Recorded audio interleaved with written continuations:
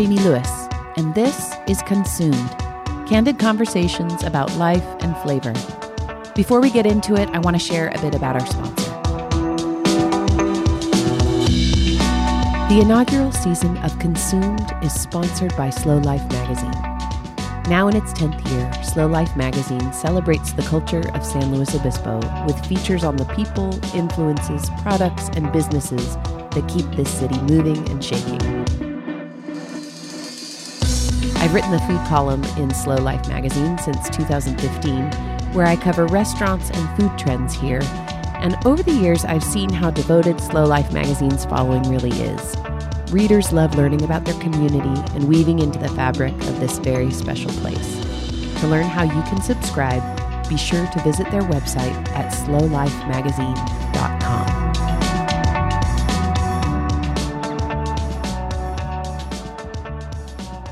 At my kitchen table today is James Ontiveros.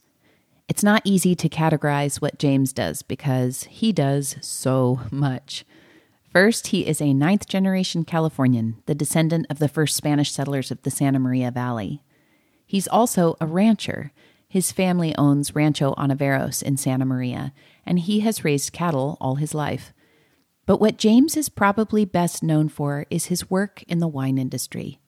While he was a student at Cal Poly in the 90s, James planted a 5-acre vineyard on his parents' ranch.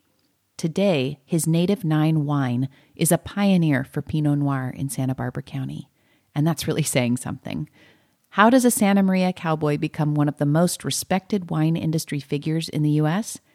Listen as James and I discuss his roots and how he's grown. But be warned, this one does go long. I love listening to James' insights and stories, and I didn't want him to stop. Okay, here's James. I've known you now for, I think it's 10 years probably. Wow, that sounds right. Yeah. Yeah. And I met you through some friends, but I was working for a wine marketing company, and you were at the time, I think, just considering using us. Yeah, that sounds right too. Yeah. But boy, got to peel back a lot of chapters to get I there. know. Yeah. I know. And then I have written about you a number of times. Mm-hmm. So I know your story, but I mean, when somebody says, "Hi, James, what do you do?" What do you say? Well, I tend to keep it super superficial and vague because there's just a point where, I'm at this stage of my life where the follow-up question needs to be, well, do you want to know which answer do you want? or like, you want to go deep, or where do you want to go? So, I mean, when I think of, if someone says, what do you do? I usually just say I'm in the wine business. Okay. Or, we're still in the cattle business as well in a minor way. So those are my 2 points of reference. Okay. But if I were to say, oh, really? What do you do in the wine business? That gets more complicated. Yeah. Now we went from a nickel to a quarter. Yeah.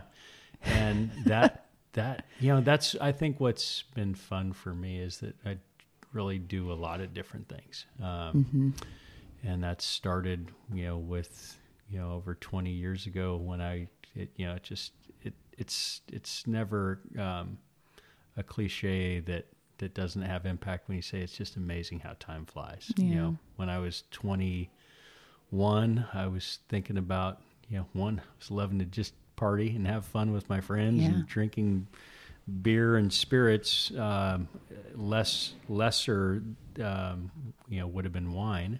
Mm-hmm. And, but I started to put together wait a minute, I love the cattle business. There's this seemingly similar kind of one annual season that comes in the wine business in terms of the growing season and its product, like the cattle business that I grew up in on the cow-calf side. And so that's what kind of got me started, was thinking about vineyards as I was going to Cal Poly and trying to figure out what am I going to do when I'm done, if I ever get done there. Yeah. And so that, that's where everything started off with on the vineyard side. And but I'm sorry to interrupt, but most 21-year-olds don't act on it the way that you did. Yeah, that's for sure. I mean, you're making it sound very like everybody does this, but not everybody did it the way you did it. Yeah. Well, I guess my perspective was never that I was looking through anyone else's lens. And so it just, it's kind of like when my wife and I have twins and people go, well, what's twins like? Well, we don't know anything else. It's normal. Exactly. It's normal. Yeah. So yeah, it's true. I mean, I had the unique vantage point of growing up on a little humble cattle operation. So we had some land, but it was in the middle of an oil field. And so it's in what city? In Santa Maria Valley. Yeah. And so, thank you. And so it's important. Home to me is and it's funny, it's back to your perspective. I always refer to where I grew up as Santa Maria, and frankly, we're, quite a ways out of town. But it's part of the overall Santa Maria Valley. And I think that's where a lot of these weird perspectives that now at this point, after a lot of years of chipping away, you go, wow, I was a weird kid. I mean, to just decide, hey, I want to go try to do this at 20, 21 years old, about getting into the vineyard business, because today it's a hip, cool thing. Yes. It wasn't really that when I started, but it's back to the resources that you recognize. And so we had this piece of land that was a piece that probably no one else would have been interested in buying, but my folks were, because they wanted to be outside of the busy closeness of being in town. And for my dad, there's this sense of legacy that's where my family settled. The Rancho Tepesque land grant was out in that area, pre-statehood. And so we've got a family history that goes back to the origins of those days of Mexican land grants. Right. And so that's where I grew up, is in an oil field, running cattle, raising a little bit of dry farm grain to feed those cattle, and looking over the historic land grant that my family had established in the early days of California being part of the U.S. And looking out over what on the other side of the valley on our own old ranch were vineyards and farming and things that were attractive to me. So I think that was part of what was seeded in my mind about why this was something that could make sense. And you were an Elks Rodeo kid too, right? Didn't you do a lot of that? Yeah, in terms of, it's so odd to date yourself and feel like, wow, this was a long time ago. But in the days when I was a kid, and I should include you, and you and I are roughly the same age, although I look like I'm ready to retire. You've done a lot more than I have too. Well, to your point, this Santa Maria Valley it's a community that's got its roots in blue collar things, in farming, in cattle, in oil, and so when I grew up, going to the rodeo was the big, like, one annual event that brought the town out. And so I started going to that just as a kid, like anybody else. And it was such a big deal. It was such a big deal. I mean, I don't mean to discount that it's a big deal now. Just as a kid in Nipomo, that was a big event. Yeah, well, it really was. And I think that's kind of my point about just a sign of the times, is that there's so many more things going on now that there weren't when we were kids. And so that would be a place, where everyone would go socialize and be seen and have fun. And I think that's one of the places that really taught me about a community approach more than, it was a rodeo, but it was, raising, money. I happened to see this like infomercial for the rodeo over the weekend. And, they've raised like $12 or $14 million for the community over the years. And so it's interesting. So much of just how life's layers keep adding to make you or your thought process what it is. And that was part of it, is, I was there because I was, grew up on a cattle ranch and I loved, being a cowboy. And yet it was also there that I started to learn that like hospitality is a big thing in Santa Maria. Yeah, it really is. It's a legacy. I mean, it's a birthright. People can throw these concepts around, but I think if you were fortunate enough to be, for some reason connected to a place where you really got to see what that looks like, and in a humble way, it's not buying a ticket to a black tie event. It's that, people were barbecuing and offering, come over and join us. And it was just a really nice social atmosphere. And it taught me a lot about, being gracious and inviting people in and hosting and being hospitable. And there was when we think, it's back to how life comes back to wine and food, learning firsthand that there's a real authentic food culture based around Santa Maria barbecue. And that ironically, wine was around through that, but it hadn't integrated yet. Well, and I mean, if you go way back, am I right in thinking the Tepisque adobe, weren't there vines that were planted around there? I mean, we're talking centuries ago, but that was one of the first crops, I think. Yeah, I mean, the connection back to, Mexico and California having such a connection to farming of wine grapes, of course, ties to its connection to Spain, where my family originally came from. And it's just, to me, it's becoming more surreal as I get older, as there's so many great records that were kept in those days to actually find that, like, our family was in Laredo, which is a little town in Mexico. So, sorry, jumping from one present time to like 500 years ago. Well, it's common actually when I talk to you to be jumping. Let's go back 4 generations. No, wait, let's go back 7. It's like, it is bouncy, but I mean, you have the benefit of generational, you have something that most of us don't have. Yeah. My roots that are traceable, I think, my mom's going to kill me, but I think it goes, we have a lot of Scottish, we have a lot of English, but really in between from there, the strongest history that we know of is like Dust Bowl. Yeah. And Midwest, some East Coast. And that's really the extent of our extensive knowledge. But the fact that you have records and you live in the place that all of this took, that it happened, is something that, most of us do not have the benefit of having.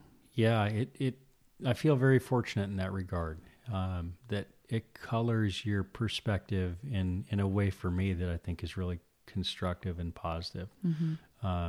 Because I think it's easy to have the misconception that, these people had this really fascinating history and had these land grants. We didn't grow up with money at all. My dad and mom were, probably the lower end of blue collar, and yet growing up in a town like I did, like, no one cared. It didn't matter. No. There wasn't like big bougie lifestyle there, and so it didn't matter. And yet I didn't. It's also interesting that I didn't really realize you have to get to a certain age to have the capacity to appreciate that history. And also in my family, because it's a history of loss in a lot of regard, an enormous land grant in Orange County that was, sold to go acquire the Rancho Tepisque, and Rancho Tepisque, through the course of droughts and legal battles, once California became part of the U.S., that was lost, largely over the years. But my great grandfather would have been the last one who still had a portion in my direct lineage of the Rancho Tepisque land grant, and that didn't really all get clear to me until I was probably in high school or college, because it's just there's a lot of like chatter and you'd hear some stories around the family, but you were a kid. And you're a kid, and it's like, who cares? And then the other part was it was largely lost. And so I had a great uncle, Porfy, and he had the remaining kind of, significant chunk that was all just cattle ground. And so back to the, where we were initially starting is we're on the south side of the Santa Maria Valley on the east edge. We're on this kind of,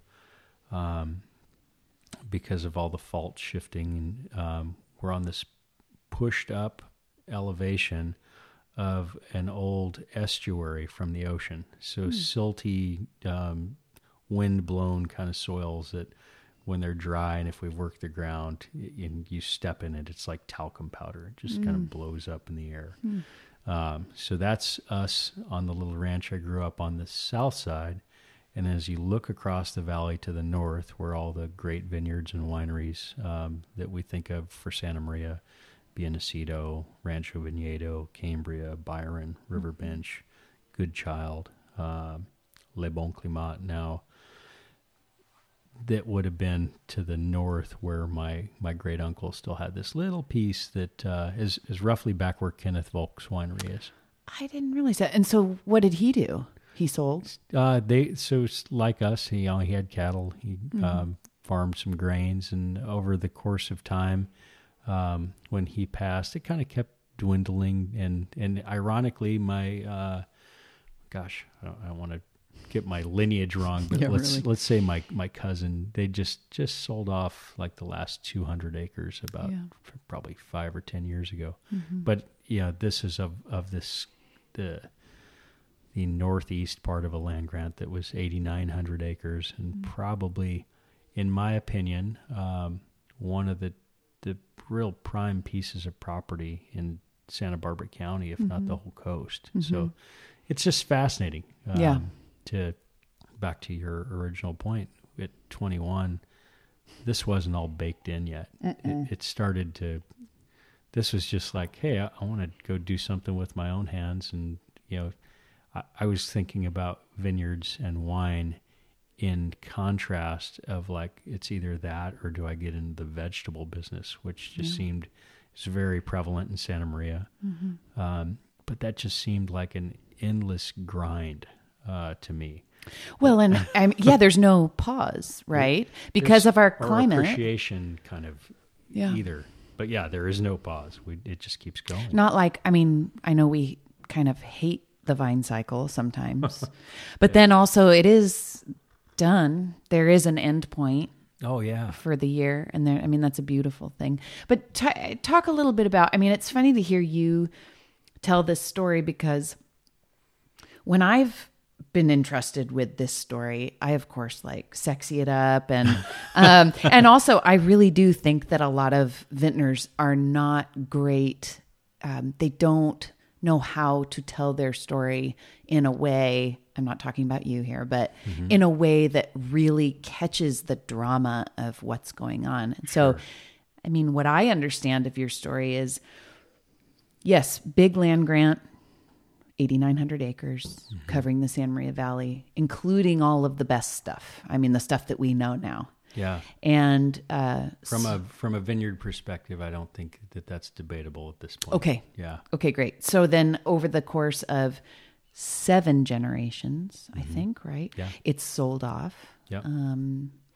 And your family, your parents, your dad has this almost, I don't want to say a need. I don't want to put words in his mouth, but a need to be back as part of that system. Yeah. And then... and talks my poor mother into it. Yeah. I never heard that part. Yeah. Okay. And so she says, all right. Do it. And this is when you were young. Okay. And then... we moved out to the ranch full time in 76. Okay. So I was 2. Yeah. So I was, I don't have memories of anywhere other than there. Yeah. And that's how it went. And my sister, who's 8 years older, so she and I were, the piece that we grew up on is a half section. So it's 320 acres. And that's a lot of room to get to just be out and on your own. But then it's also surrounded by, thousands and thousands of acres that actually really is pretty uninhabited. We are now seeing a few neighbors. I've got... Oh, I'm sure.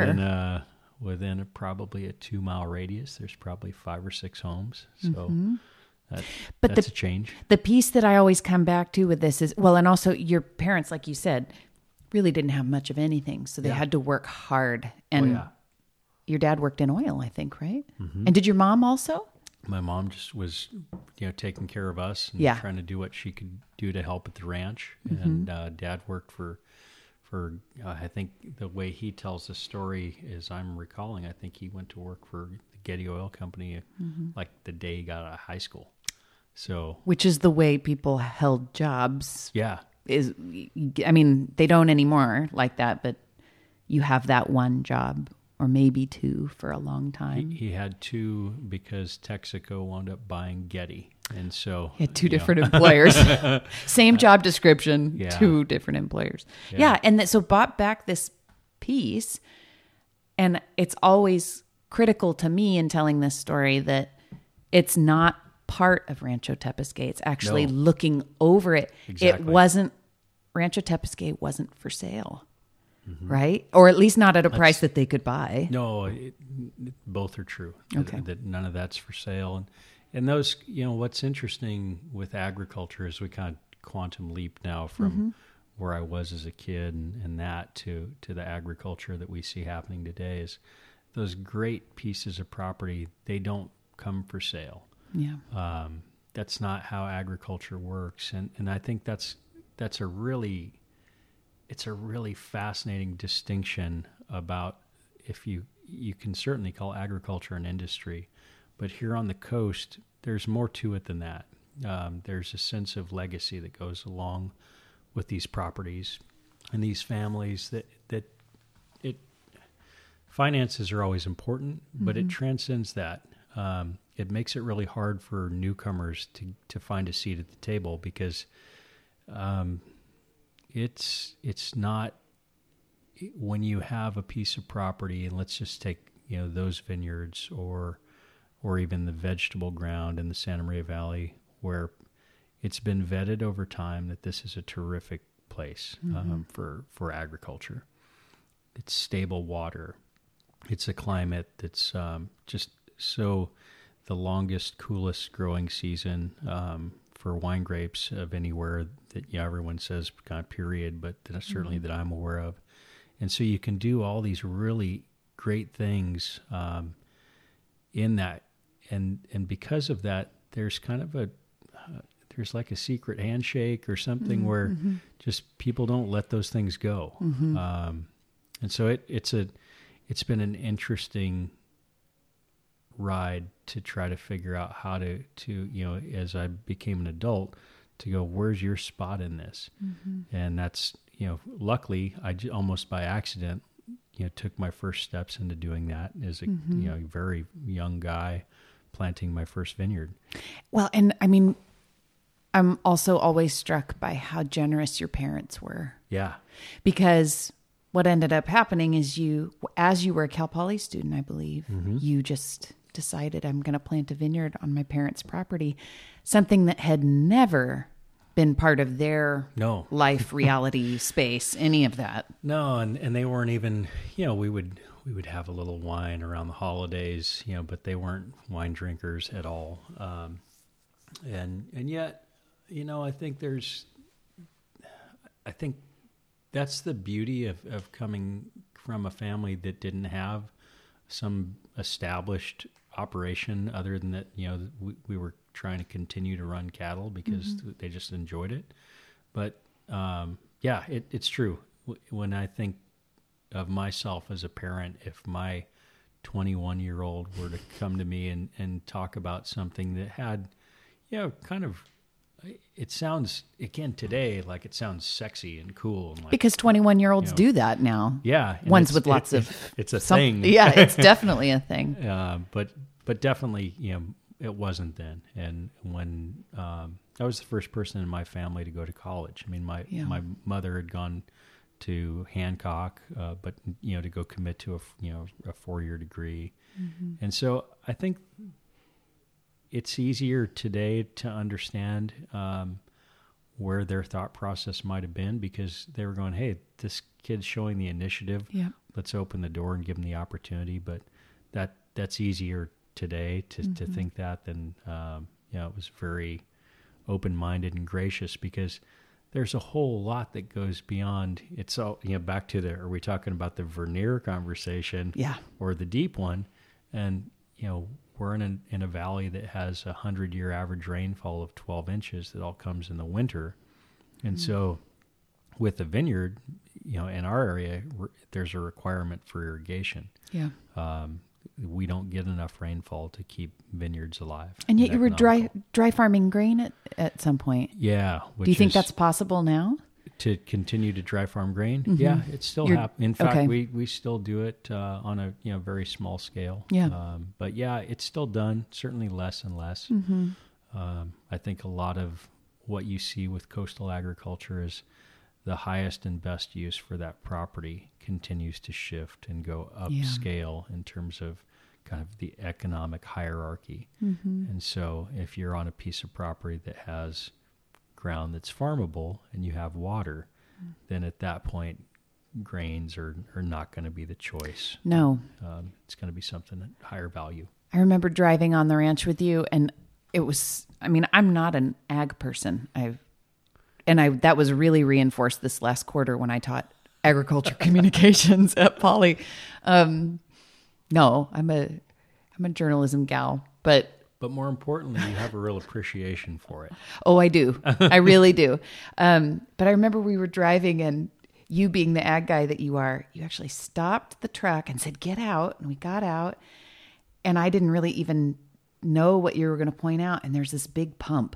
You were so proud of this pump. And I think you said something like, that pump right there, like it could handle a small municipality, and it cost more than you gave me some crazy figure, and it was like, this is the thing that makes it possible. Yeah. All of this possible. Yeah. No, it's funny. I'm late this morning because I was with my bookkeeper before I came here.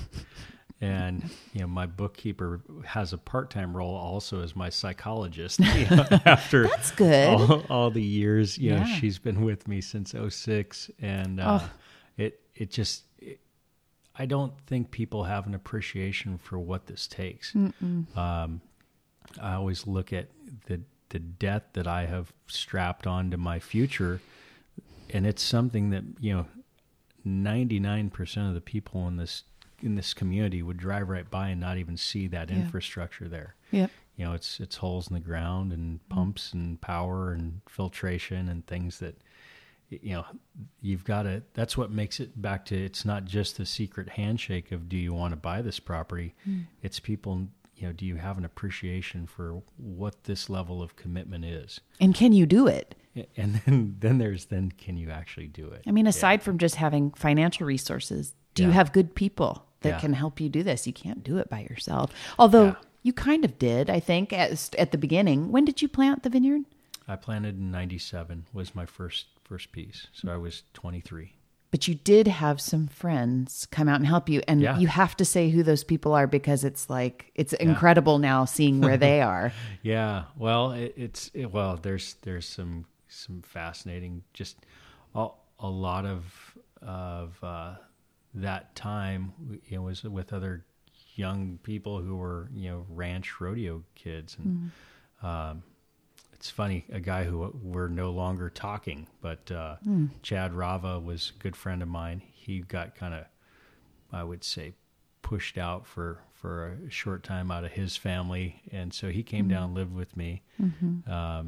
And he helped me plant the initial vineyard. And then from there wound up going and doing this on his own. And at this point, there's a local name where, he went out to Shandon, planted, bought some old vineyards, replanted them. His family's longtime farming family. And ironically, our kind of lack of discussion between each other now is over water. I farm in the Shandon Valley, and so did Chad. He's since sold his farming operation to put a focus on the event space that him and his wife started a big event space. This is crazy. These are the things that you realize. Here's a friendship that goes back to high school, and we would vacation together with our families, and we don't talk now over water issues. Isn't that amazing? You know, It's that real. oh God, there's a world that's going on for us in agriculture while everyone else is just, driving up and down the freeway going, wow. Look And drinking at your that. wine. And Yeah, well, drinking the hopefully not at wines the same time, but yeah, or, right. Eating the vegetables. Yeah. I mean, it's a real thing. And it's, there's a overused adage that I am reminded of all the time. I think it was Mark Twain about whiskeys for drinking and waters for fighting. Yep. And so, it's a fascinating world. Yeah. But in that era, we didn't have a bunch of acres to plant. So, got some friends, my folks came out, and helped. And, we started very humbly with a very low budget. Back then, you didn't hire a vineyard management company. We just literally took T-posts that would have been used in the barbed wire fences to keep the cattle in, and started the trellis with that. Bought vines were probably the biggest expense, and Where'd you get them we did from? it all ourselves. I'm always curious. I've always wanted to know. That first round I got from Duarte Vineyards. Okay. Yeah. And what were the clones again that you planted? So I planted all Pinot Noir, and in that period of time, that was far from like the safe bet. Yeah. Chardonnay was booming, and Santa Maria is a great place for Chardonnay. In fact, Kendall Jackson, who I think a lot of people would argue who's a more critical player for Chardonnay than KJ. KJ had made their first real substantial purchase, which is today Cambria Winery, right in the middle of our family's old land grant. Yeah. Well, it kind of all is. Yeah. All of those guys are in the middle of that. Yeah. So Chardonnay was the thing, but I was of a mindset again, because you have to do all these things years in advance. If you want to get vines to plant in 97, you kind of start prepping. You're not harvesting in 98. Yeah. Yeah. And your preparations have to happen the year before so that the field is ready. And so I was going to Cal Poly. I was actually working for Kendall Jackson seasonally full-time while I was going to Cal Poly full-time. So I'd take off largely the fall quarter and do that. And the concept in my head was I'm never going to be a big player, so find something where there's maybe a more niche opportunity. And that I just had got to try. I remember one of those, those moments that you don't forget with wine. I was trying with, again, some good friends at the Lake Nacimiento on break. I had a Lane Tanner Pinot Noir. Yeah. And Lane's one of my heroes. She made these beautiful, elegant, fresh, savory, balanced. They weren't big, unctuous wines. And, that was after like 3 days of just crushing a truckload of Coors Light. And I think... Did it taste a little different than that? It was a little better. Yeah. And I remember I was with a good friend of mine, Steve Iwasco, and all these guys who we always were, misbehaving together. And I think it was a concept of like the adults who were around, like, let's get these guys to sober up by saying, instead of, continuing what you've been doing on the lake all day, you got to drink wine if you're going to have anything with dinner. We're going to pop this cork and we're sure you're not interested. Yeah. And that was, it was really cool that, whoa, what's that? And so that had happened probably 2 or 3 years before. I was probably just starting college. And so it had planted a seed. And then that with the Pinot thing, certainly having not done at all what we think about today. Nope. It wasn't even on the pie chart for varieties. It was so small. But the thing that I was thinking with the vineyard was there's a long game opportunity here. As a science student, I did these like replicated trials of all these different rootstocks and clones, with the first 5 acres being what in my mind would be like my vetting to understand what's going to do the best. And then that's how it started. And, from there I wound up several years later adding another little block. And then, just life keeps moving. And Well, and the wine is good. I mean, the juice is, you wouldn't have kept doing it if it hadn't been good. Yeah. No. And it's different. It is. It's, I think what I was able to take advantage of is between working. So, I mean, it's really interesting to think that at the same time, in the same year, I was working full time in grower relations for Kendall Jackson. And so I had my boss, Denise Georgie, who was a slightly older. Denise got a few years on me, and so she had more experience. She'd worked at Mondavi before, and so she was kind of sharing with me what she could, and then also just put a tremendous amount of trust in me because KJ was growing so much. They just needed somebody to go help, find these tons and make sure they're being farmed right. And that's what the grower relations role does is you're acting as kind of the representative for the winery to make sure you're getting the best quality you can in a way that works for the grower as well. And so I got to be driving, up and down the coast from as far north as Santa Clara County, Santa Cruz County, all the way down to really it ended in the San Ynez Valley, but we were even getting a little bit of product back then from like Temecula and Cucamonga, those areas. Really? Because at the time we were short, the California industry was short on grapes and wine. Yeah. And so they were, trying to really reach far and wide to get access. Can you imagine being short? I mean, as an industry, right. Yeah, no, it really, that hasn't been the same since. Nope. I mean, again, I don't feel like I've been at this for 20 plus years, but that was a long time ago. Mm-hmm. In local wine industry years, that's a long time ago. Yeah, exactly. And so back to the concept of the Pinot, for me, I was learning, you're just sponging all this data from every interaction with growers and the respect that I was getting to go talk to the KJ growers, the winemaking team at KJ, the viticulturalists who I'd get to interact with.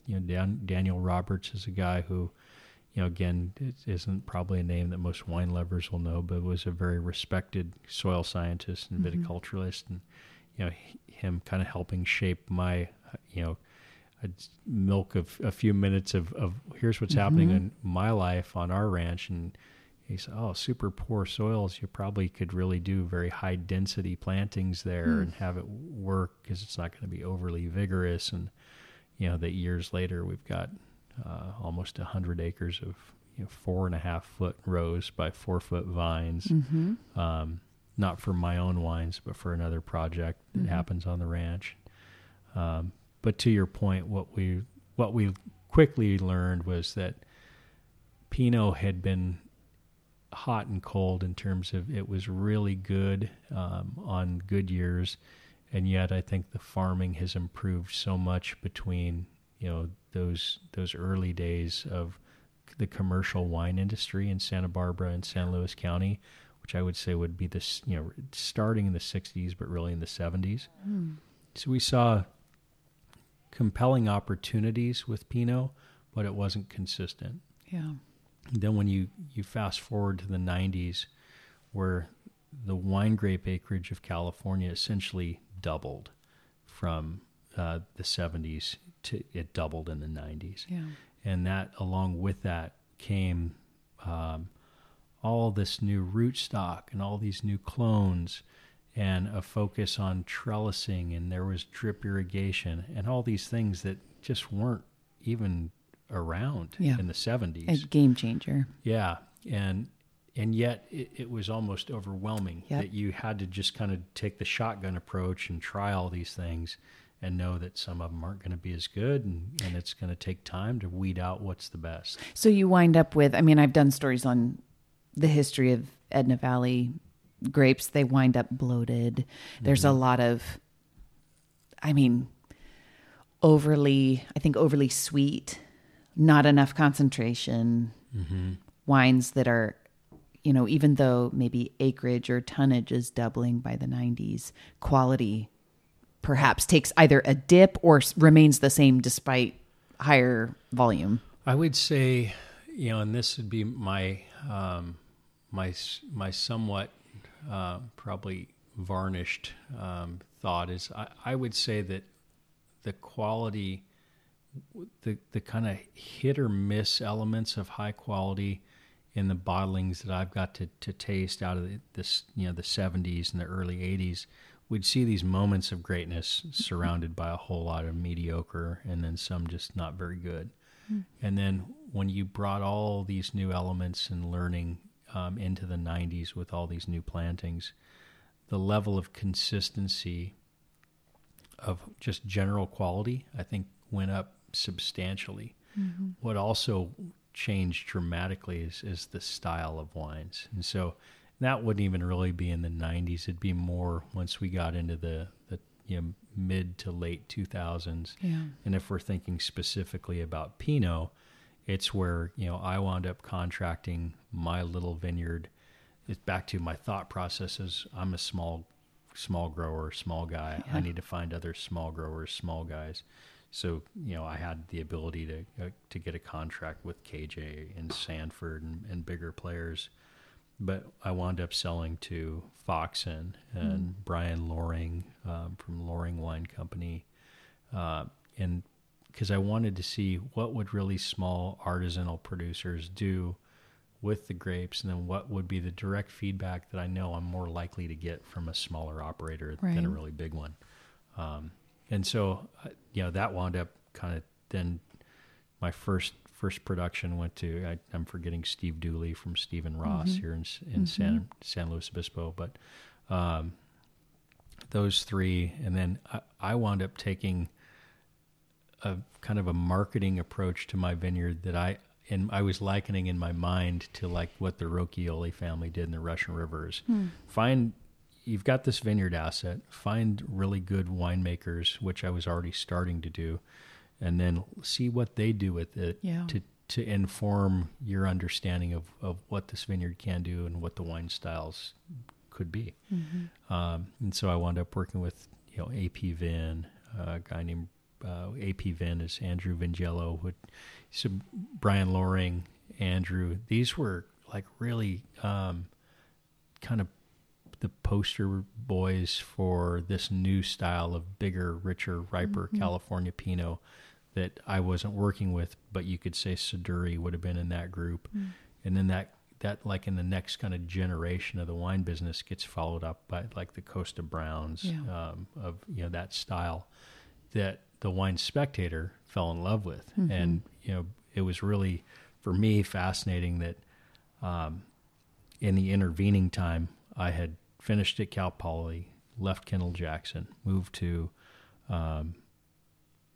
Sonoma and worked for the Gallo family in Sonoma and on their Russian River and Sonoma Coast vineyards because I wanted to learn more about Pinot and Chardonnay. That's a good education. And then it spent time up there and wound up ultimately kind of skipping, again, quantum leaping through history here to come back and work for the Miller family, kind of basing my time out of the Biennacido vineyard, which had just this, almost mythical all-star cast of wineries because they had chose, I would say also, I've never heard them say almost a super big Rocchioli model. Where let's find all these little producers who really care about quality and see what they can do. And so my vineyard, where I was taking the same approach, was starting to gain really great notoriety. And I don't mean this in any way without a gracious and respectful thanks to these guys, but they were making wines that just didn't really interest me. It was that big, rich, ripe style. And that is not what I think of as Native 9. No, it really from the beginning. I love the fact that in California we have weather that allows us to do almost anything. But the wines that were the most compelling to me, it comes back to at probably 20, 21 years old, trying Lane Tanner and thinking, wow, this is like savory and fresh and really lively. And then through the course of all that time, I mean, this is where I feel, so fortunate. In that era of time, we were just discovering that Burgundy isn't like the perfect holy grail for everything they do. There are great spots there. There are great producers there who make wines that are entirely different than what we can do here. And Burgundy, I should say, I don't know that everybody listening would know this, but Burgundy is the birthplace of the Pinot Noir variety. It really is. And the benchmark. And then I would say until that point in the mid 90s, that was the maybe trying to think of the right way to put it. Not the icon. I mean, the icon sounds kind of cheesy, but I would say it was the archetype for what, young California producers from the 70s and 80s were trying to produce. This very small handful that made Santa Barbara County what it was. Yeah. It's back to Lane Tanner. Then you start adding in, the Foxen Winery, Au Bon Climat. Coupe was not a Pinot focused producer, but Chardonnays from Coupe and kind of a similar approach. Also, just an old world fascination, always trying to get there. For sure. I mean, and Adam Tolmack from Ojai, who had been a partner at Au Bon Climat, Chris Whitcraft, and tasting these wines that to me, at that time in the 90s, the really big deal was the Russian River. And those wines just, their signatures, they're a bit more plush, they're a bit more generous, they're more giving, and they're more forward. They're not as lean and savory and acid driven. And so there was always this interesting ebb and flow that Santa Barbara could create such a huge amount of interest, but it wasn't with big volumes or big production. I like that it was people kind of sticking to their guns, sort of rogue. So much so, yeah. I mean, even today, like, it's hard to not just kind of root for, those brands I've just mentioned. They've been relevant the whole time, and they've never really changed. No. They just stuck out a course that they charted, 30 years ago, which is really cool. That is that is a storyline that I come back to just because I love it over and over again. People who, it's people like you who you've got this bizarre idea and you have just enough scrappiness and just enough support from people to pull it off. And and that support can be really minimal too. Sometimes it can just be a couple people who say, go do it. I think that's where you and I have always just shared this, ethos about it. People who really are committed to something, probably not because of the finances, but probably because they just find something special and they want to figure out how to try to capture it and share it. And they can't help it. Yeah, exactly. There comes a point where you're just committed to it and it's innate. Yeah. Yeah. Will you talk to me a little bit about Santa Maria itself? I'm just obsessed. Sure. I just sent off yet another email trying to get a story about Santa Maria. Trying to get people to care about this place that is so rich and abundant, but also so, it is not a sexy place. Yeah. I would say, to me, that's what I love about today's contemporary time and where things are at right now. And that also, I know that's jaded by, these are the filters that I see the world through.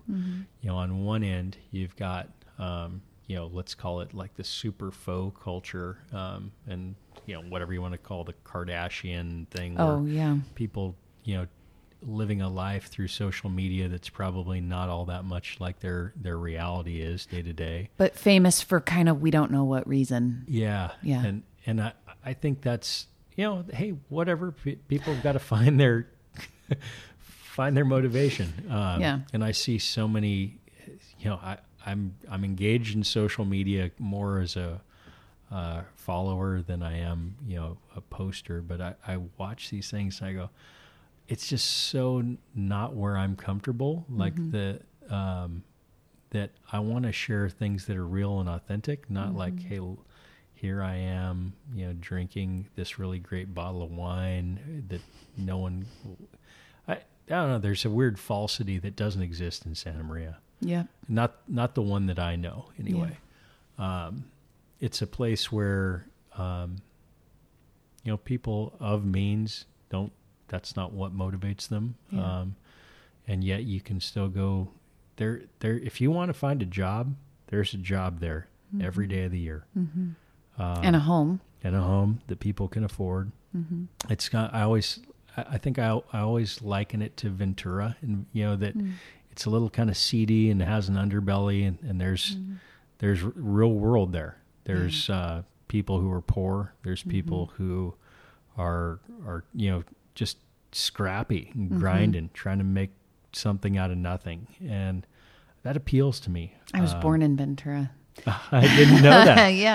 Yeah. Well, my parents. I grew up in. Well, wait. These are oil towns. Yes, totally. It goes back to Dust Bowl and people who came here because they were trying to find a better option.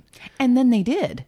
And they did. I mean, that's my family's story. Is they did find good things here, and I think about my dad leaving L.A.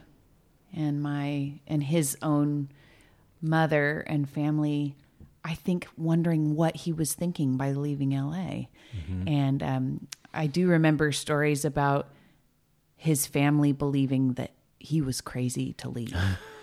And then they would come visit, and we lived in, my parents are just they're utter craftsmen. They are amazing. They took this piece of dirt in Nipomo. I think it was $30,000 to buy. And they had to give everything to get it. And then they got it. And they, like your family, I'll never forget when you said that the story of your property at Rancho Anaveros is a story. It's actually an ecological story of redemption. That level of redemption where this little piece of dirt in Nipomo became, and I shouldn't say little, it's an acre. But they used what they had, which was very little, and it became like a Garden of Eden. Yeah. And then they ended up selling for way, way more than they put into it in 2005. And great timing. And they're doing so well right now, but it was a risk to leave. To do something new is a risk, and to buy a place that has been stripped of all its minerals. Yeah. Like, yeah, quite literally, like, on record as being stripped. Yeah. And that's such a lovely thing about your property also is I remember working with the wine marketing group, and there's this tendency in the wine industry, especially if you're talking about places that have tasting rooms, to make a place seem idyllic. And we wrestled with your property because it has actual oil pumps. Yep. Working still or not at this point, but so I mean, there's been a 25, 30 year kind of hiatus from much operation, but there's a big push for it to start again. I've just read about that. Yeah.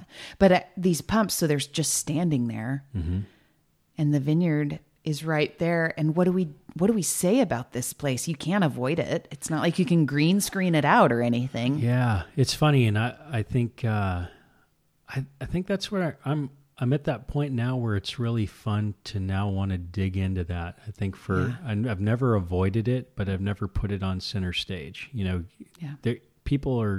a sound bite. You get 3 bullet points, and I think the days of saying you get an elevator pitch, it's not that fast. You try to have an elevator pitch, someone's they're already walking away at their phone, or God, it's true. It's true. And yet which is totally fine with me, because if that's all the time you've got, you're not my people. No, I don't mean that they're not welcome, but what we have is actually so layered and complex and deep and fascinating that you got to you got to give this some time. Yeah.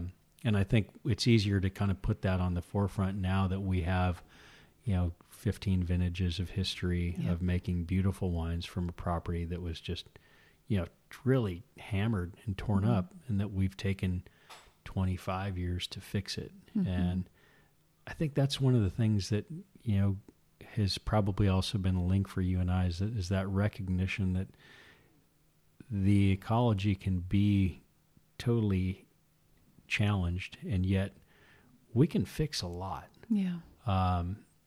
With what my folks and I did with our property over that course of 25 years is take, where there had been huge cuts made for oil operations to sit on a flat piece of ground on what would have been a rolling hillside, clean up all the materials that would have been, problematic or just needed remediated, put those soils back. I mean, this is over a half section of land, so it's taken a lot of time and effort. So much work, yeah.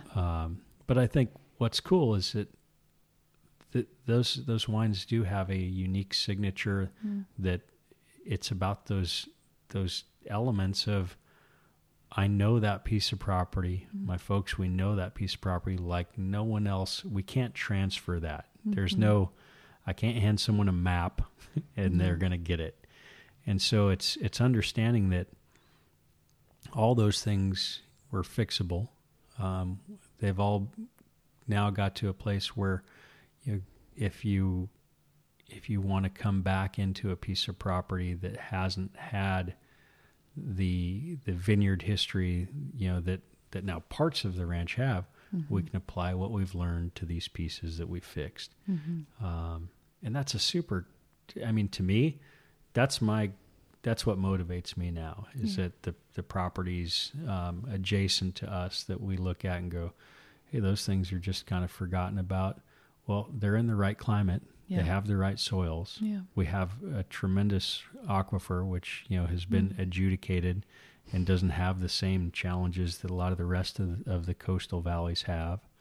I want to put my focus on going back and fixing that, and that's a legacy decision. That's not going to be No, that's not a your generation decision. No, and it's frankly, I'm doing it with 5-year-old twins. The reality is it's probably at best a 50-50 chance that that's a legacy that they're going to be interested in. Yeah. But it will be for somebody, because this is such an interesting time that, yes, there's social media nonsense and distractions like that. But again, our ethos is so similar. There's never been a time, I think, in modernity where people are now more curious and interested about where their food comes from. Yes. How is it done? Who's handling it? And I don't think people get access to what they actually want to know.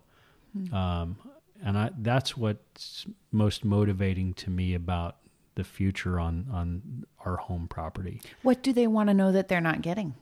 I'm getting this kind of, through the filter of people who, you just talk to. We grow organic.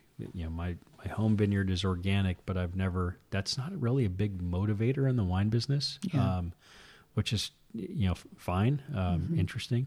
But like with our blueberry operation, so I have all these different hats. So I didn't know you farmed blueberries. So in my own personal stuff, where Rancho Ontiveros and Rancho Viñedo and the vineyards and wines sit, we don't.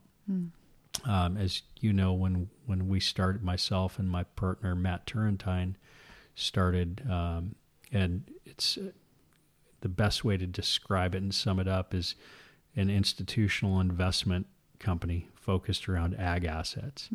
And so when we started that, we got into organic blueberries in this kind of counter-seasonal market. Santa Maria based, though. It's actually right where Nipomo and Arroyo Grande meet.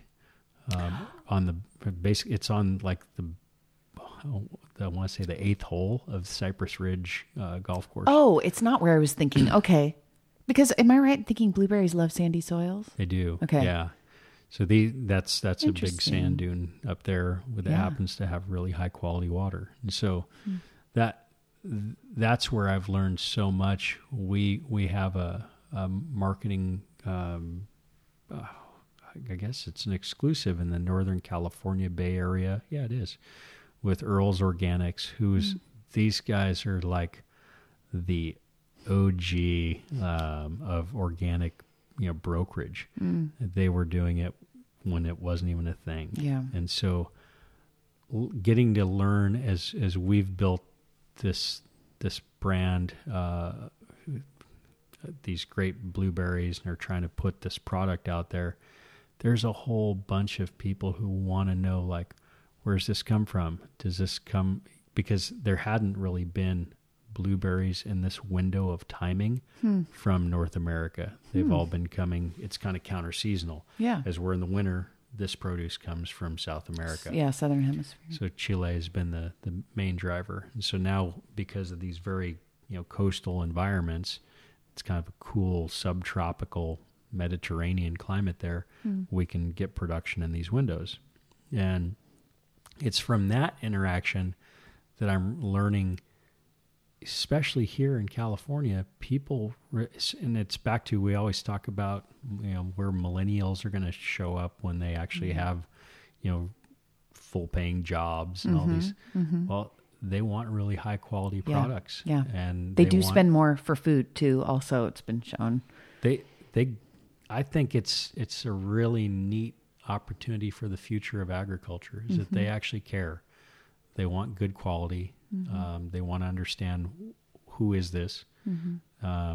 And, for us, being in that blueberry space where we were one of the very few players with organic product that's very high quality in this window of time, that's where I'm learning more and more. And it's really been fascinating. And that's what makes me excited about.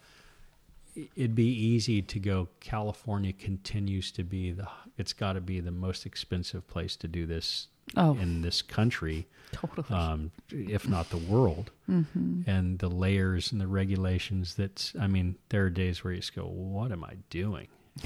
Why are we even doing this? If you're thinking that, and my job is just to talk to people who are wondering what they're doing. I mean, I'm like even a layer removed from you. There are days like that for sure. There are many. I mean, this state's not without its challenges. Yeah. But I think that's where it's never a final product. We're always just working and trying to figure out how to make all this come together. Yeah. But that's what I think is really the fascinating future, is that people do care about quality in a way that it's a different time. You look at people out at all these great restaurants. I mean, my wife and I had dinner at Brian and Harmony Collins's Ember restaurant, over the weekend. So special. You just go, I can't, if we're going to have a date night and get away from our kids, I can't not want to go give those people my money. I know it. Isn't that great? It's so phenomenal to see, again, local product serving local product. It is. It's such a high level, and what's happening down in Los Alamos, where you've got these super committed like artisans just and the attraction. Yeah. I stopped off there. I went down to LA for the weekend, and I stopped off in Los Alamos to get a present for the people I was staying with, and popped into Bodega. And I mean, it's like where am I? Exactly. Because I mean, I remember stopping in Los Alamos on my way to LA to get a cup of coffee, and the only thing I could get, this is, a while back, was stopping at the gas station. Yeah. Or if I was going to really take some time, go to Twin Oaks restaurant, which I very much wonder what will happen with that space, because the stakes have become so much higher in that town now. For sure. Somebody's got an eye on it. And that actually brings me to, I haven't done a great job talking to you now about really showing the arc of your narrative, where you're Santa Maria born and raised, long legacy, but not coming from a lot in terms of financial resources. And now you are so wound up in so many different endeavors. I mean, you do have your wine label. Yes. which is Native 9. But then you also work, I mean, your day job is the investment, ag investments. Yes. Very, very serious day job too. Yeah. Like a really serious day job. Yeah. And to hear somebody like you talking about millennials buying blueberries, like what? I mean, you really have so many facets, so many fingers in so many pots. But you also have a property in Los Alamos that you're building up. Can you talk a little bit about that? Sure. So, life's so fascinating how quickly things can change. When, in roughly 2007, right as the recession was starting to kind of look like it would be, maybe coming, I had a brand, a wine brand called Alta Maria, that myself and Paul Wilkins, my partner, had started, which was, just that classic story, super small, super scrappy, meant to be what I would say is a negociant brand. And that in the context of how I view the kind of nomenclature of that, there are estate brands like Native 9, where we own the vineyard, we planted it, we farm it. Linked to the soil. It's vertically integrated, all the way back to the ground, and that we farm it. And then what I realized was that's a pretty limiting experience until you get to someone like, Jackson Family Farms, or, it's these really big groups who have done this over years and made estate with scale all over the place. But that's very rare. So we decided, let's go do a negociant approach, which would be buying the grapes and bringing them into our label. And Paul being the winemaker. And Paul, it's kind of us working in concert. We both had, I would say, uniquely broad experience of really knowing and tasting and getting to drink super high quality wines, which again, totally different time today. Yeah. There's no way that, young people at the age that I started are going to get to experience those wines. No, and that does make you different. It does. The fact that there wasn't that lab palate of tasting only California. I mean, the bottles that you talk about having access to those required friendships with the people who made them, or people who had access to them. And also just, that access, those friendships is one thing. And then even with those same friendships and access, there's now a price associated with those kind of archetype wines that you're just not going to, people aren't going to get to experience that anymore. Yeah. Paul and I converged because we'd gone to college together at Cal Poly. He went to work for John Alban and was the assistant winemaker. And Alban was really on a really steep kind of meteoric rise with critical press and acclaim, and the wines were great. I forgot about Paul's lineage in terms of his work. I always think of him as working with you or working with other. I always forget that he was assistant winemaker at Alban. That's huge. Yeah, for 7 or 8 years. Yeah. And at a time where, again, the arc was phenomenal. And so he came with, and again, we're so fortunate.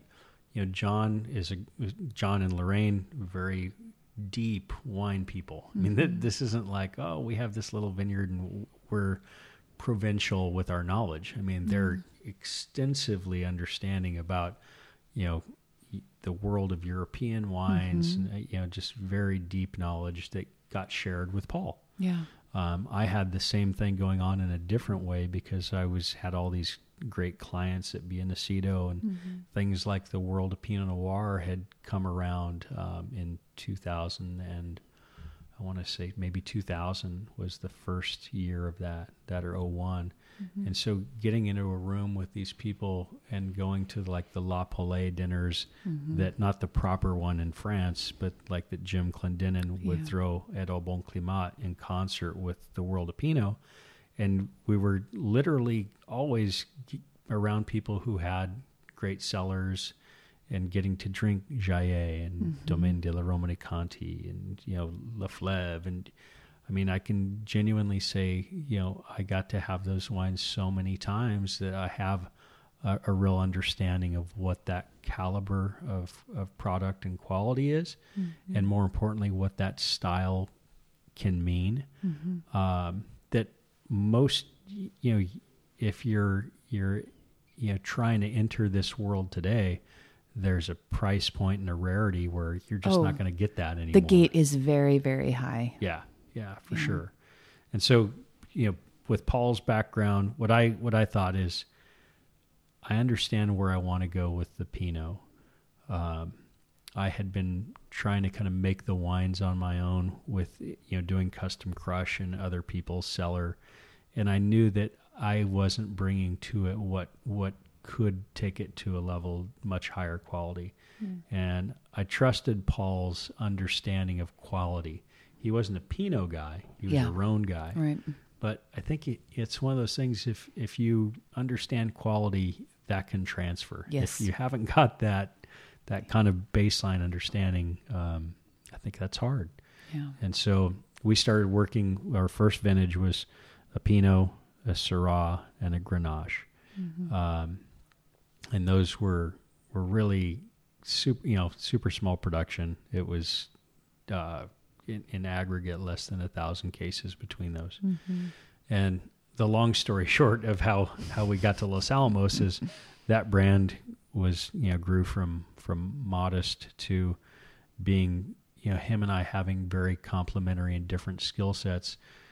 When I saw what was coming with people with the recessionary concerns, that I knew great vineyards and great sources because of all the things I had done leading up to this point in my career. And so with the 2008 vintage, the Great Recession hit in the fall of 2008, and there were all these, the wine business had got to a point, like we were just talking about, these, kind of iconic and archetype brands, where even here in California, there was so much, industry and movement that was positive, and people had contracted up all the really good vineyards.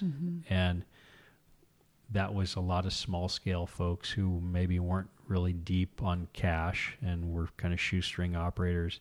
So the recession hits, and you can, as a grower and someone who's representing a big set of vineyards, I'm starting to see all these grapes that are not going to get contracted in the future that are phenomenal, and the prices are now coming down to a really far below what we would have expected had the recession not hit. Yeah. And so we decided, Paul and I, to go, go all in with a little bit of money, and that's the first time I'd ever really had to go to the bank and do some borrowing. And we changed up the package to try to give it a more merchantable look, still very much part of the feel and story of who we were, but repackaged and kind of hit the throttle a little bit and ramped up with a Pinot and Chardonnay that was targeted to not be so high priced like all these single vineyards were, but carry that same level of quality and try to hit a day-to-day price point where people could actually afford to put it on by the glass and drink it. So we did that, and I would say the success of that was strong. And so we thought, let's open a tasting room. So we went to Los Olivos, and we found a great spot and opened this tasting room that wound up being our home for, I'm going to not remember exactly, but probably 6 or 7 years. Several years, yeah. It was a beautiful tasting room, too. It was great. And Los Olivos, at the time that we came in, it was charming and small. There was maybe, I'm going to say 10 or a dozen tasting rooms. And then by the time that we decided to make our move to Los Alamos, all this stuff had kind of, just caught fire. Yeah. Los Olivos is a destination for tourism now that was actually so strong that it no longer felt like a good fit to us. And that, what I mean by that is if it's back to, if you were making wines that probably had a bigger impact, where it's easier to introduce wine that's just, big and like delivers with a power. It can punch you in the face. Oak impact. Those are wines that I think usually people find themselves starting with. In their love of wine. I did. Yeah. Yeah. I mean, all of us did. Yeah. Because it's so strong. That impact is so strong. It's hard to ignore. Exactly. And it's so different from and those wines can be very expensive to produce. So you can taste a quality difference I would say that is the number one thing for my husband and I when we started going out drinking wine. It's the punch you in the face stuff that we were like, sign us up. Yeah. And that changed over time. And it's interesting now. I do drink Pinot, but I mostly drink white wine. Mm-hmm. My spiritual experience, like your Lane Tanner, was drinking Spätlese Riesling. What is this? Yeah. What have I got here? It's completely different than anything made in California. Yeah. And that was the journey to, now there's a whole lot of whites in our fridge. And that's the thing I'm drawn to. Not the giant. Once again, you and I are on the same page. Yeah.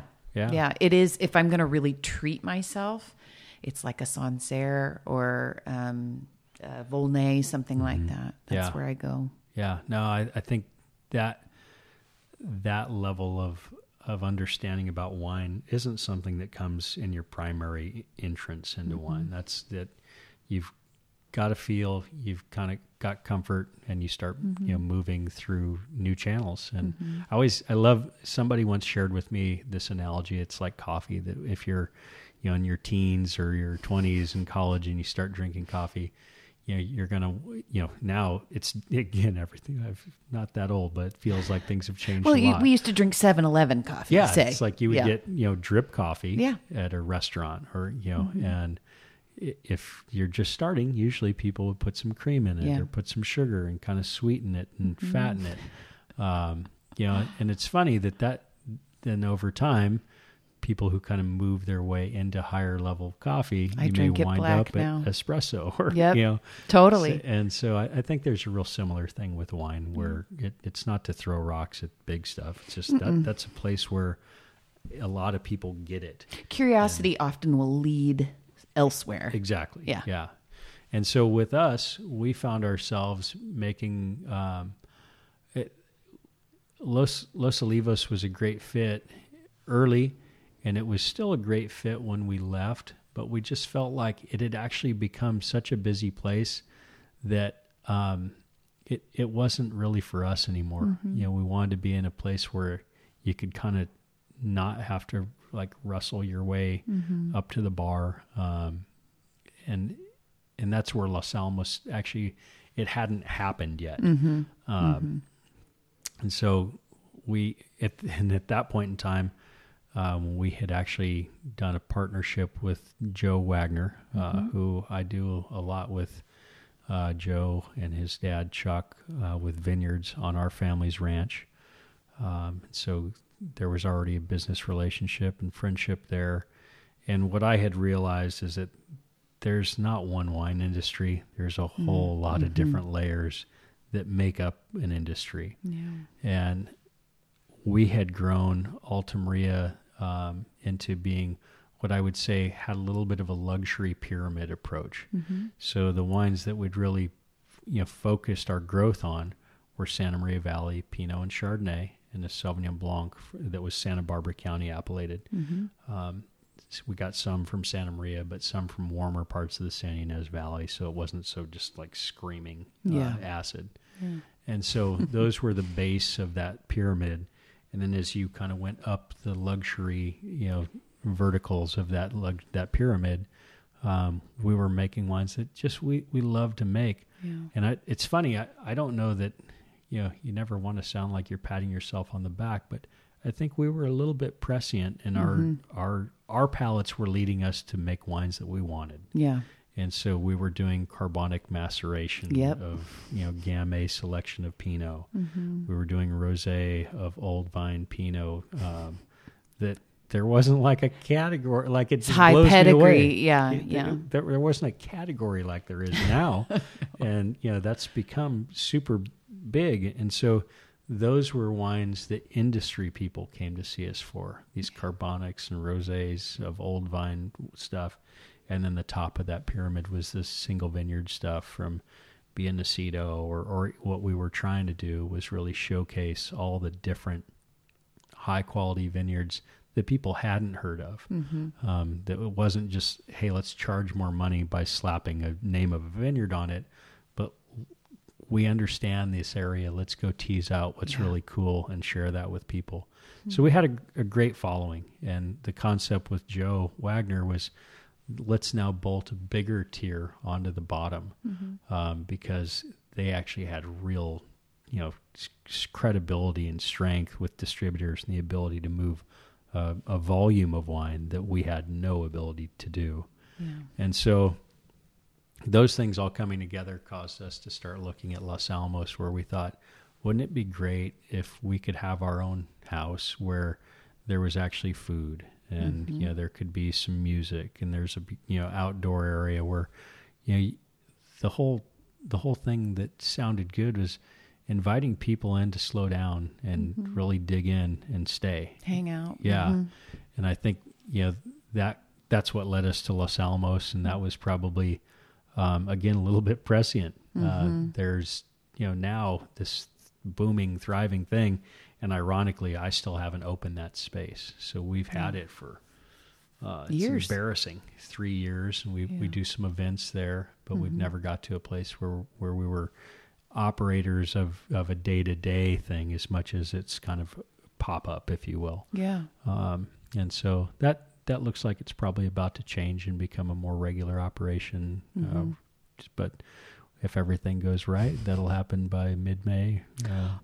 That soon? Yeah. Oh, so cool. That's the goal. And we still, have events there in the meantime. But will it be called Alta Maria? No, in fact, at this point, Alta Maria won't be part of the Not equation. a part of it. Okay. It'll just be my two estate brands, Native 9 and Rancho Viñedo. Oh, okay. And then the goal is what's taken probably half of this really long time was we went to the county for a unique permit that allows us to do what we refer to as a demonstration fermentation area. Right. And this was the part that always interested me. Yeah, no, for it to interest me, it has to have a lot of moving parts and make sense to not many people. That's the formula. Yeah. Yeah, right. So if there's any thread of a commercial opportunity, I'm not usually good on the personal side of my life. So the concept there is that I love that people from Southern California want to be up here and understand more about where their food comes from, how these vineyards are grown, where the wine is made. And, just generally, I want to go deeper, not broader. And so the concept of we see it in breweries, but you don't see it with wines because they're only made, for a 70-day window. It's so seasonal. And so we thought if we set this up in a way that people who don't have a connection can come in and see, here's what a fermentation smells like. It smells, that's what it looks first thing I'm thinking, yeah. And this is, tasting a wine that's still going through malolactic fermentation. And, trying to do that in a way that, not with scale, but just for people to get a better sense of what makes this project or this product so fascinating. And so if the concept plays out right, there's food, there's wine, there's music, there's fun. It's a beautiful little town. And we get to do what my intention was all along, which is do high quality, but like humble, simple. It's back to Santa Maria, keep it reasonably, it's not white tablecloth. It's like just sit down and have something good and homey. Yeah. Now, speaking of food, I'm curious. I mean, you've eaten so many incredible things, I'm sure. I mean, I know you've spent a lot of time overseas, and whether that's France or Japan or you've been a lot of places. If you were told, this gets morbid, but if you were told you were going to die tomorrow, what would be on your tray at the hospital if you could have anything? Oh, I think it's funny for those of us who are kind of gourmand-minded, you have these things in your head, and you and Jake and I share this love of Italy that, by the way, Jake is your husband, for those who may someday be listening and wonder, who is this Jake? Phantom. But I was in Italy, in Piemonte, and more specifically in Barbaresco, and visiting the Gaia family in 2005, with these three crazy guys, Jim Smith, who was at Southern Wine and Spirits, and Garrett Van Wagner, who was a wine lover and aficionado, and Greg Lynn, who's a crazy individual who also loved wine, and we got to be friends with Gaia, Angelo's daughter, while she was working here in the States. And we were just constantly eating and drinking and having fun. And she said, "You guys should go back with me," because Harvest was about to be going. And so we went back with Angelo's oldest daughter to the first time she'd been out of the country on her own. She brings these 4 big, crazy Californians. That was maybe kind of loud. And yes, we definitely left some fingerprints and footprints around northern Italy. But we went to this amazing restaurant where it's so cool to get to do something that just isn't what you would do at home, because you're not comfortable with that. Yeah. But I remember having at a restaurant called Cesare, they're famous for like the baby goat on a rotating like on a spit. Exactly, over a fire.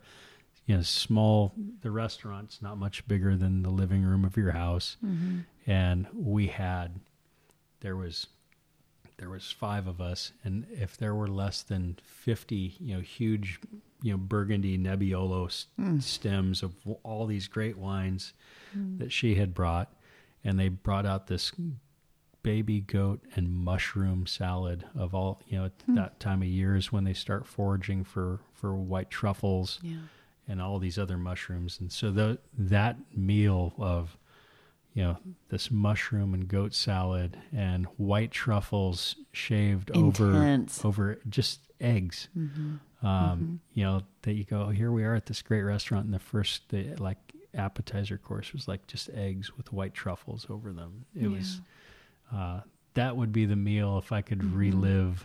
It would probably be number 1. Italians there's something that they do with simplicity. What they're able to do simply, I feel like I cannot do simply. They just have a way with just a few things that nails it. They do. I think it's funny. If there's one thing that when you start, you get to be, I'm 45 now, so I'm going to call that, I guess, middle-aged. And when you go, what do I want to impart on people? So many of my friends, they're interested, but they don't know wine. Yeah. Like my really long-time friends, I've got all these like wine industry friends that's different, but they don't necessarily they want to get it, but they don't. And I think the thing that we probably, as much as I love Burgundy, and that was kind of my initial, white Burgundy's like kryptonite for me. Yeah. I think the reality is Italy's a better, for where I'm at in my life now, it's a better place for me to have as a touchstone, because as you said, the simplicity of their food comes back to that they're doing good local product. Yeah. You would never see what we've got going on here, where it's the simple, like as we think about organic produce that we're selling here in California, trucks, not boats. Yeah. If it's got to come from a boat from another hemisphere, you're not seeing a high level of freshness. Yeah. That's got to play for 90% of people's consumption. We know it's got to just come from a economical place that's going to make it work. But as you deal with really high-end experiences, local and fresh and higher quality ingredients, I think, especially for me in the north of Italy, it's the highest level I've ever found. And they have a command, it's the grandmas have a command over those things. Yeah. And a sixth sense about seasonality, and it's the way things are done. Well, where would you go if you knew you only had a month to go spend the rest of time? It's funny. I think I'd spend some of it in Italy, but the truth is I'd stay home. I would totally stay home. That's I mean, awesome. I think I'd spend a fair amount of time at Jocko's. Awesome. Especially at the bar. That's awesome. And I would probably drink their wine out of a box, the $3 itty bitty glass. Yeah, the Libby, the weapon. The Libby. Yeah. Yeah, I don't know. I halfway thought that you would say Santa Maria style barbecue just because, I don't know, I think about Broadway choked with smoke and all of those grills out and the lines and just the smell of Broadway on like a Saturday. Yeah. Yeah, it's funny. It's back to you and I've had this conversation so many times. If you were fortunate enough to grow up with a consistent real food culture like Santa Maria barbecue is, it's part of your history in a way that your olfactory just brings that up instantly, and it's a really nice thing. It is, and my tummy's grumbling right now. Thank you so much for coming to my house talking to me. You're very welcome. Okay. Thank you. Thanks again for listening to Consumed. Special thanks to Chris Lambert, who advised me and edited the show. Want to hear more? Visit letsgetconsumed.com for more tasty interviews and news about upcoming episodes. And please share Consumed with a friend. The more, the merrier. Until next time, this is Jamie Lewis.